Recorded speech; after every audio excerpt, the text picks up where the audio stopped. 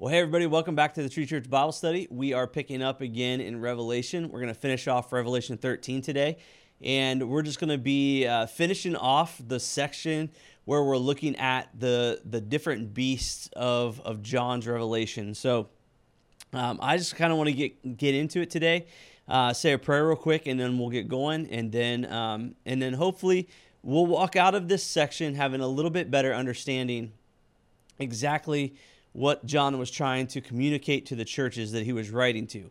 We always have to remember, John's heart is for his churches. John wants them to remain faithful to Jesus despite the persecutions, despite all the different temptations going on around them. And so that's John's heart. He wants them to be faithful witnesses to Jesus no matter what comes their way. So just always keep that in mind as we're reading throughout the book of Revelation with all the mystery and with all the symbolism and all the different things going on. John wants his churches to remain faithful and to be able to identify the temptations and the things that will pull him away from it. So, all right. So let us say a prayer, and then we're going to get into our Bible study for today. Heavenly Father, thank you so much for this time. Thank you for this day. I pray that you would just speak through us. God, I pray that you would just help me to articulate in clear ways, Lord God, the truths that I believe that you're trying to say to us through this chapter, these verses in this chapter 13. God, I pray as we look at one of the most iconic pieces of Revelation today, I pray that your Spirit would lead us, that you would guide us, and that you would give us wisdom in how to read and interpret what you're saying here. God, it's a mysterious book, and we want to honor you in it, and we want to be more faithful believers and more faithful followers because of it. And so we give this time to you, and it's in your precious name. Amen. All right, getting started with chapter 13, verse 11. And then I saw another beast that rose out of the earth. It had 2 horns like a lamb, and it spoke like a dragon. It exercises all the authority of the first beast on its behalf, and it makes the earth and its inhabitants worship the first beast, whose mortal wound had been healed. It performs great signs, even making fire come down from heaven to earth in the sight of all. And by the signs that it is allowed to perform on behalf of the beast, it deceives the inhabitants of the earth, telling them to make an image for the beast that had been wounded by the sword and yet lived. And it was allowed to give breath to the image of the beast, so that the image of the beast could even speak and cause those who would not worship the image of the beast to be killed. Also, it causes both small and great, both rich and poor, both free and slave, to be marked on the right hand or the forehead, so that no one can buy or sell who does not have the mark, that is, the name of the beast or the number of its name. This calls for wisdom. Let anyone with understanding calculate the number of the beast, for it is the number of a person. Its number is 666. In some translations, it actually puts the number 666 there, but the number is 666. So, before we start to break that down, just want to remind you of all of the things that we talked about last week when we started this chapter. I want us to remember that John has first century historical allusions in mind as he's writing this. His churches would know of the people that he's talking about, or the places, or the systems, or the governmental authorities, and they know who John is talking about. So he has someone in mind. That said, he wants the readers to recognize their contextual beasts. So what are the ways and the things that stand over and opposed to God and to God's ways? He wants us to recognize those things, not so that we can figure out a once and for all Antichrist, which, by the way, the term Antichrist is not in Revelation at all, though the idea is there. The term's not there. Not so that we can read the signs and choose who is going to be the Antichrist, but to recognize those systems, those institutions, those powers, the people or empires that are in our context. The institutions that promote evil at the expense of luxury, that promote destruction at the expense of other people. And I would love to sit here and name names, but I'm not going to do that here because John has left it for us to kind of process through what that looks like. And so that is something for each of us to have conversations about. It's something for each of us to have thoughts about and to pray through and allow the Spirit to lead us. And in those places where we recognize evil, for us to think hard on that, to pray hard on that, and to figure out what is our step and what is our response, what is the faithful thing to do in light of those things. So just for instance, we're going to be looking at economic systems today. John talks about that a lot and how that plays into it, and where the temptation is to compromise at times for our economic good. And so that's going to be part of it. So when I say institution systems, think like, what are the things that we kind of compromise on so that we can have a nice, comfortable life? Are there things that are there evil things done in the name of good? And so thinking about those things are kind of what John is trying to get us to wrap our minds around. All right. First thing we need to know, though, as we get into today's kind of topic, and this really started with the early part with the picture of the dragon and then the first beast, but John is setting up a parody. And a parody is simply a fake version of something real. It gives the appearance of something, but it's really the opposite, or it's really just kind of faking it in a way. So I talked, I think it was in the Romans Bible study one time about posers. I was big into the skate scene, and when I was skateboarding, if you dress like a skateboarder but you didn't actually ride a skateboard, that is someone who was a poser. And we would say that is a parody of a skateboarder. So it's something that has the appearance of the real thing, but not really the real thing. Well, the dragon and the beast, Beast 1 and Beast 2 that we're going to look at today, are really a parody of God. They give the illusion of power. They give the illusion of authority. They give the illusion of even something positive, and yet... And it draws people's worship, and yet it's not truly God. For John, there's only one person worthy of worship, and that is God alone and the Lamb. And so everything that pulls authority or pulls the attention away of human beings away from God and from the Lamb, and we're going to see that more in chapter 14, is a parody of God. And so John is setting up these beasts as parodies. So they have, in a lot of ways, the appearance of God, but in the Lamb, but they aren't actually the Lamb. And we're going to see how that really deceives the churches as we look at this. And this is key to understanding that John is trying to set up this idea that these beasts try to deceive and try to trick people into believing that what they're doing is good and stand in actual opposition to God. A lot of times, and I've kind of already alluded to this, I must have got ahead of myself here, but this is it's a way of justifying doing evil for a good reason. So I'm trying to think of really good examples here to kind of share with you about that, but none of them are coming to my mind right now. But it's just this idea that something is perceived to be good, and yet it's really not. And so it's an evil that we justify to be good. So let's take a look at beast number 2, and then we'll start to kind of unpack it a little bit more. Beast number 2 parodies the Lamb and the Spirit. Now, this is not a one-for-one. So if the dragon represents Satan, which is the parody of God, the beast number 1 is the Roman Empire, and really it's empire in general. Beast number 2 is harder to identify, in that really John maybe doesn't even necessarily want us to identify them as a specific person.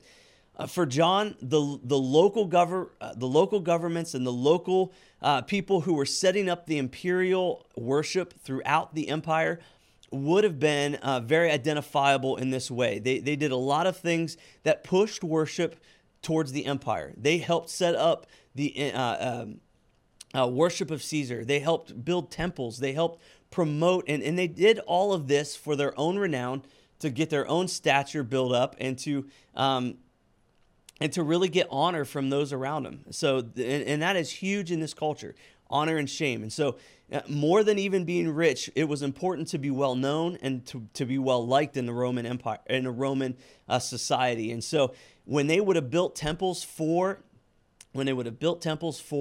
the emperor, this would have been something that would have gotten them fame and renown and gotten them noticed by the emperor. So, just something to keep in mind, that's kind of the background behind Beast 2. And yet, again, the mystery of it is that it's not supposed to be identified with just one specific thing. But what we see is that it looks like the Lamb and it looks like the Spirit. It functions in a lot of different ways that the Lamb and the Spirit did. Beast number 2, he carries the authority of the beast. He's essentially an extension of beast number 1. He has the power to do signs and wonders. And so he has the power to bring down fire. And think about it. What is the image what is the image that was kind of known at Pentecost for the coming of the Holy Spirit? Wasn't it not fire coming down and tongues of fire resting on the disciples? So you get this image that it kind of has the power to do very similar things to what the Holy Spirit is doing. This beast is convincing everyone around him that the first beast with the wound is actually alive. And this is the story. We talked about it a little bit before, how this was a story going around about Nero and how he had killed himself, stabbed himself in the neck, and graphic, I know, it's gross, but that he actually really didn't die, and so he was alive and well, and that he was coming back to overtake the Roman Empire once again. So there's this image of resurrection. This beast that was dead is now alive again, and so there's this continual parody of what the Lamb has accomplished and what the Spirit does. And what the beast is trying to do is compel people to compromise. This is both a warning to the church and a reality of those who are not seeking God and not worshiping God can very easily and quickly be tricked and duped and really even just kind of lulled into worshiping the beast and worshiping the Roman Empire and worshiping the emperors because it was such a cultural norm that honestly a lot of them wouldn't even have thought that it was a compromise of anything. But John sets this up as a warning to say, listen, if you bite into the cultural norm here, you will be compromising your faith. And this is what the beast wants to do. It wants to compel others to not to be faithful to God, not to be faithful to the Lamb, but to be faithful to the Roman Empire, to be faithful to the dragon, to Satan. And so that is the whole goal of the beast is to of this beast number 2 is to convince people to follow not just or to not follow God and to not worship God, but to turn their worship towards the culture, towards the empire, and towards these other things. Pretty much just anything standing over and against God. And then there is we see that the people who compromise, they're marked with the mark of the beast. And this is where we really get into some of the most popular and most well-known parts of Revelation. And so we're going to see that in Revelation 14, God marks his people as well, that they are sealed with the mark of God. And so the names of God is written on the forehead of believers. And so there's this idea of mark identifying whether you belong to the beast or whether you belong to God. And so for those that compromise, they are marked with the beast. And the mark of the beast, again, is a parody. Just always keep that in mind. But the mark was going to be put on the right hand of the forehead. And again, this is just a way of being identified as either a follower of God or a follower of the beast, as what we see here in chapter 13. And really, there's a lot of, I want to take a second and kind of address kind of the other thoughts and theories about the mark of the beast. there's kind of a popular notion going around right now that the mark is going to be something that is that people are tricked into. The reality is, John very much sees it as a choice. It's not something that people are going to, though there is a deception and there is kind of there's kind of some, it's more of a slow fade to making the choice to identify with the beast. For John, it's always about the choice. Nobody is given the mark of the beast who does not choose to take the mark of the beast. And so it's not like they're going to and this is kind of a popular conspiracy theory these days, that the mark of the beast is going to be slipped into a shot that we get, or that if we choose to take a vaccine. I realize that's a popular thing, and I don't believe that, and I don't believe that's what John was referring to. But it's more so that we are cognizant of this kind of slow fade of compromise, slow fade away from Christ, and we choose, for whatever reason that we justify, to compromise our faith and to be marked by the beast. This involves economic trade. This is something that it makes clear. Now, the Roman Empire was just as much a money machine as it was a military machine. And so it was important to know that people's livelihoods, the way that people ate, their economic sustenance was all really tied to the culture. And so, and especially if you were in a trade. So say you were a member of the Masons Guild. If you were a member of the Masons Guild, that meant that you went oftentimes to the temple to sacrifice to the god who was where you would go and have your Mason union meetings.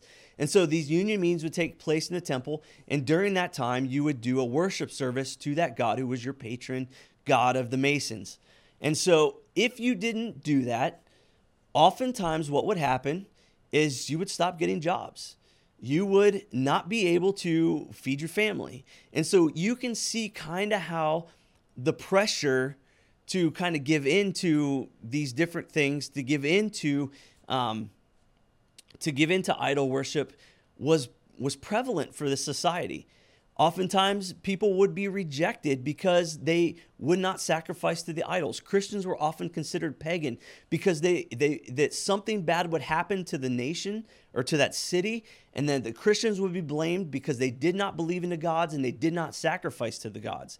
And so they would be rejected and they would be cast out of society because they chose not to partake in the worship of the gods.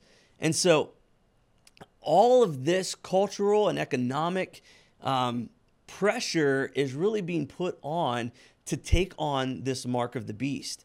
And so John is setting up this idea that there's a lot of tension here that comes with being a faithful witness, and that there will be those that come and try to convince you to justify giving in these places of temptation.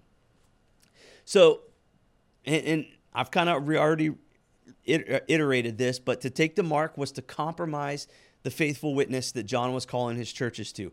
He didn't want them to give into worship and to give into these modes of expressing loyalty to the emperor, loyalty to the empire. He wanted them to be expressly about loyalty to Jesus alone. This was both blatant and deceptive. This is kind of what I was talking about a little bit earlier. There were blatant ways in which this happened, and it was easy to recognize the idol worship that they were being asked to partake in.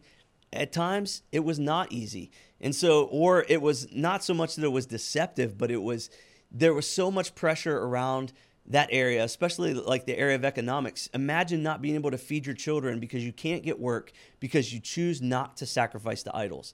This is where trust in God, it really became important. And this is where the patrons, the richer people in the church would come along, and they would take people into their homes, and they would care for them, and they would provide food for them, and they would provide house payments and all of the different things that these people needed so that they did not have to compromise their faith. So this was just one of the ways that they had to combat this compromise.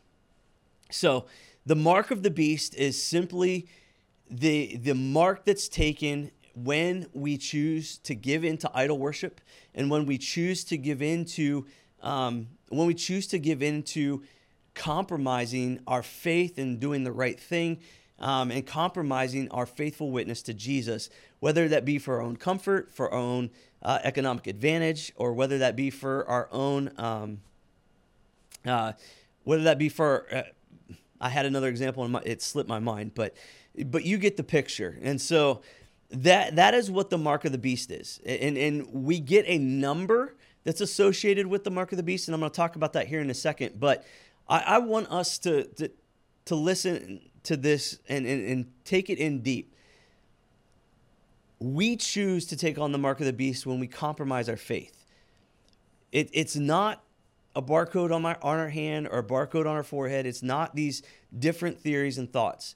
Anytime we compromise our faith, we are choosing to walk not in step with Christ, but we're choosing to walk in step with the things that the powers that stand over and against Christ. And so what we need to be aware of and what we need to be more purposed about and more diligent about is recognizing those places in our lives where we compromise. All right, sorry, I'll get off my soapbox here and move on to the next portion.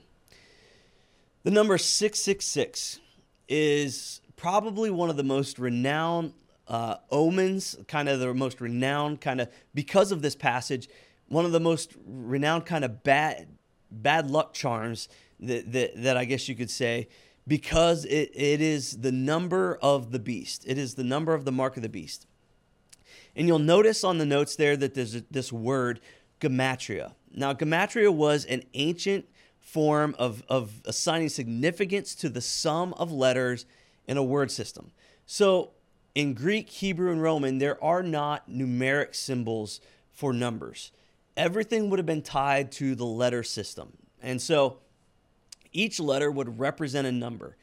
Now, when you take and you add these numbers up to names, and this is where numerology kind of gets a kind of a grasp. And if you don't know what numerology is, I would not bite into that all that much. There was a book a long time ago called the Bible Code. It is an overexpression of this idea of gematria. So the Bible has so much more in store inside its pages, and it says so much more to you than giving you these gematria codes. Though, that said, the writers used gematria because it was part of their culture. And so, like in instances like this, we need to know what it means and how to understand it because John was using it to tell his churches something.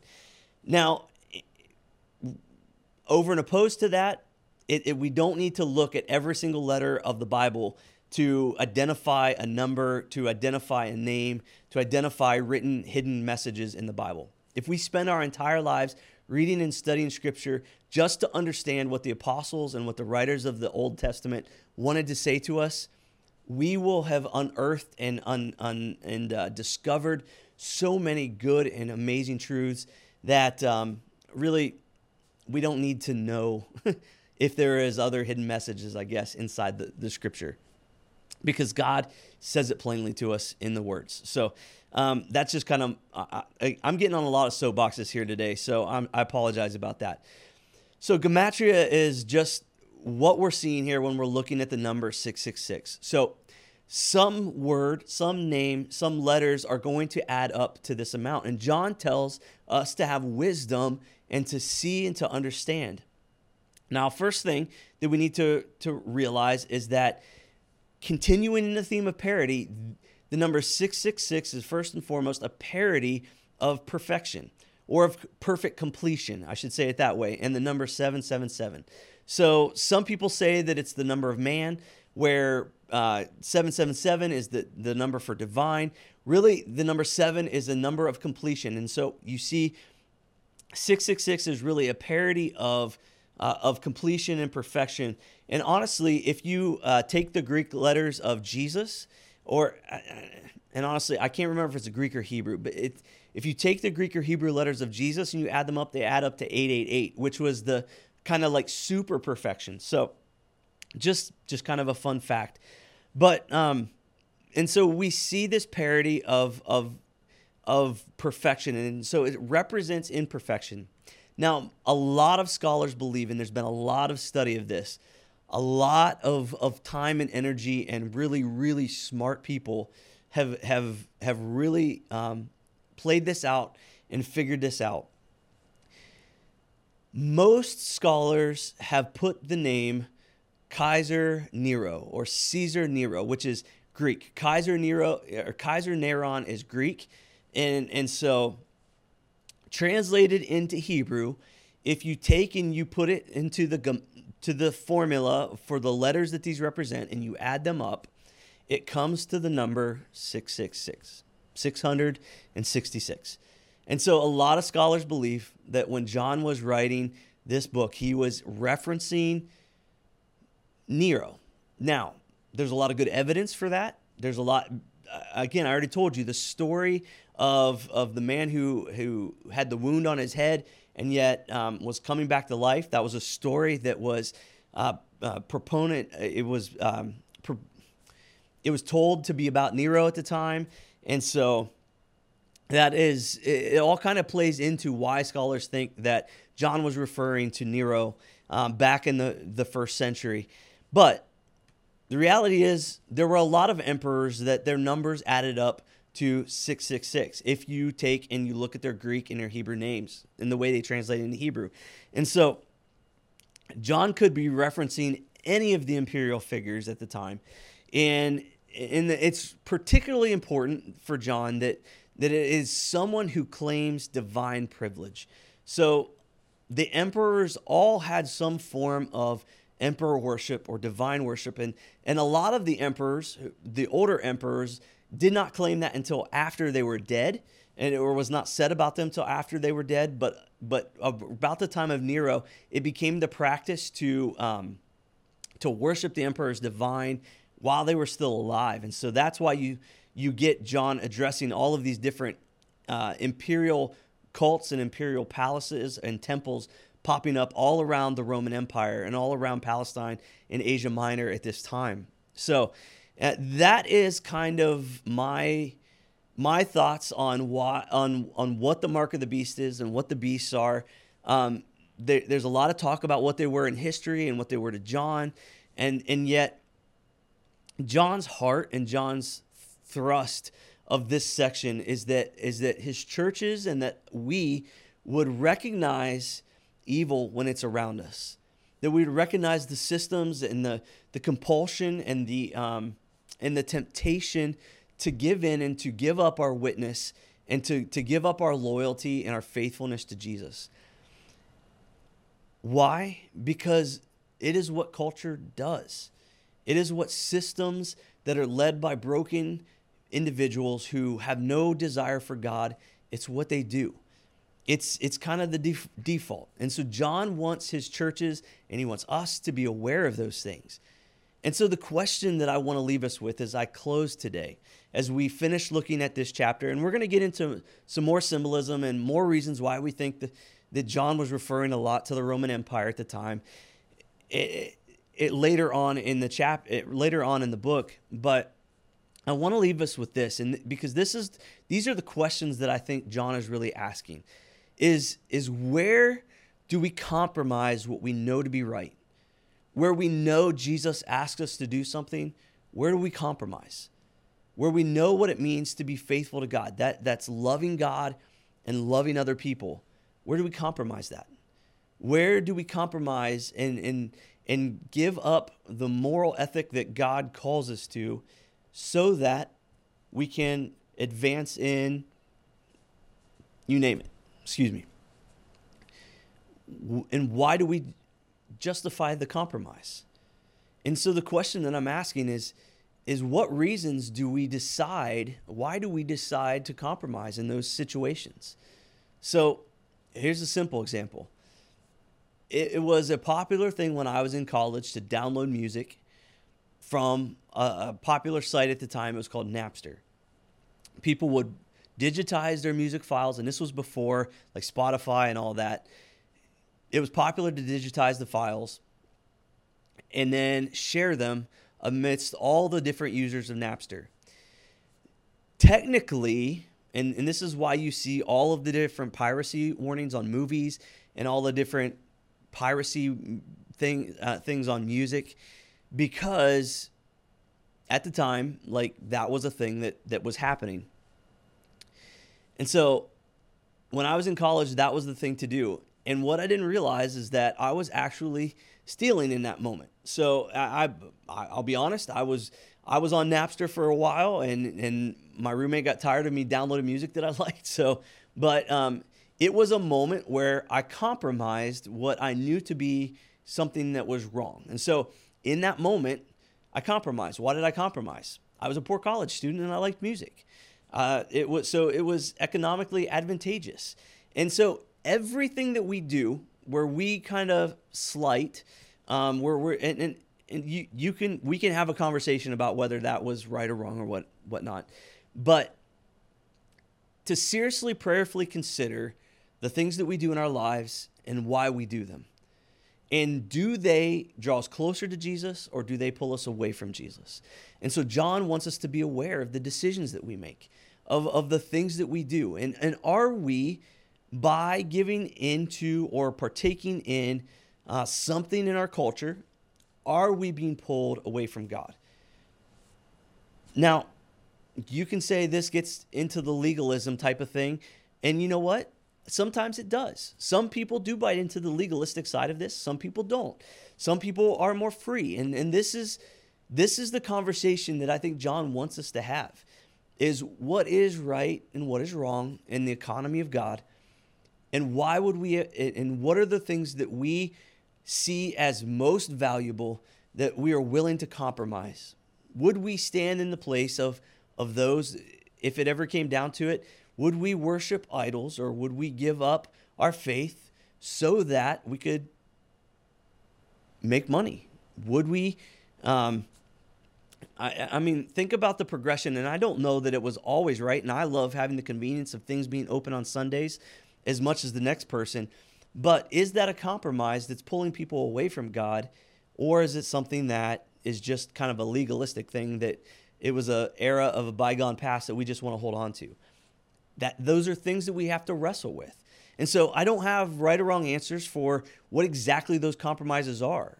And so I was even reading a study by N.T. Wright on this, and he was saying, like, what are the questions of our time that can lead us into compromise, where we bite into sacrificing our faithfulness to Jesus for the sake of something. So just something for us to wrestle through as we think about this.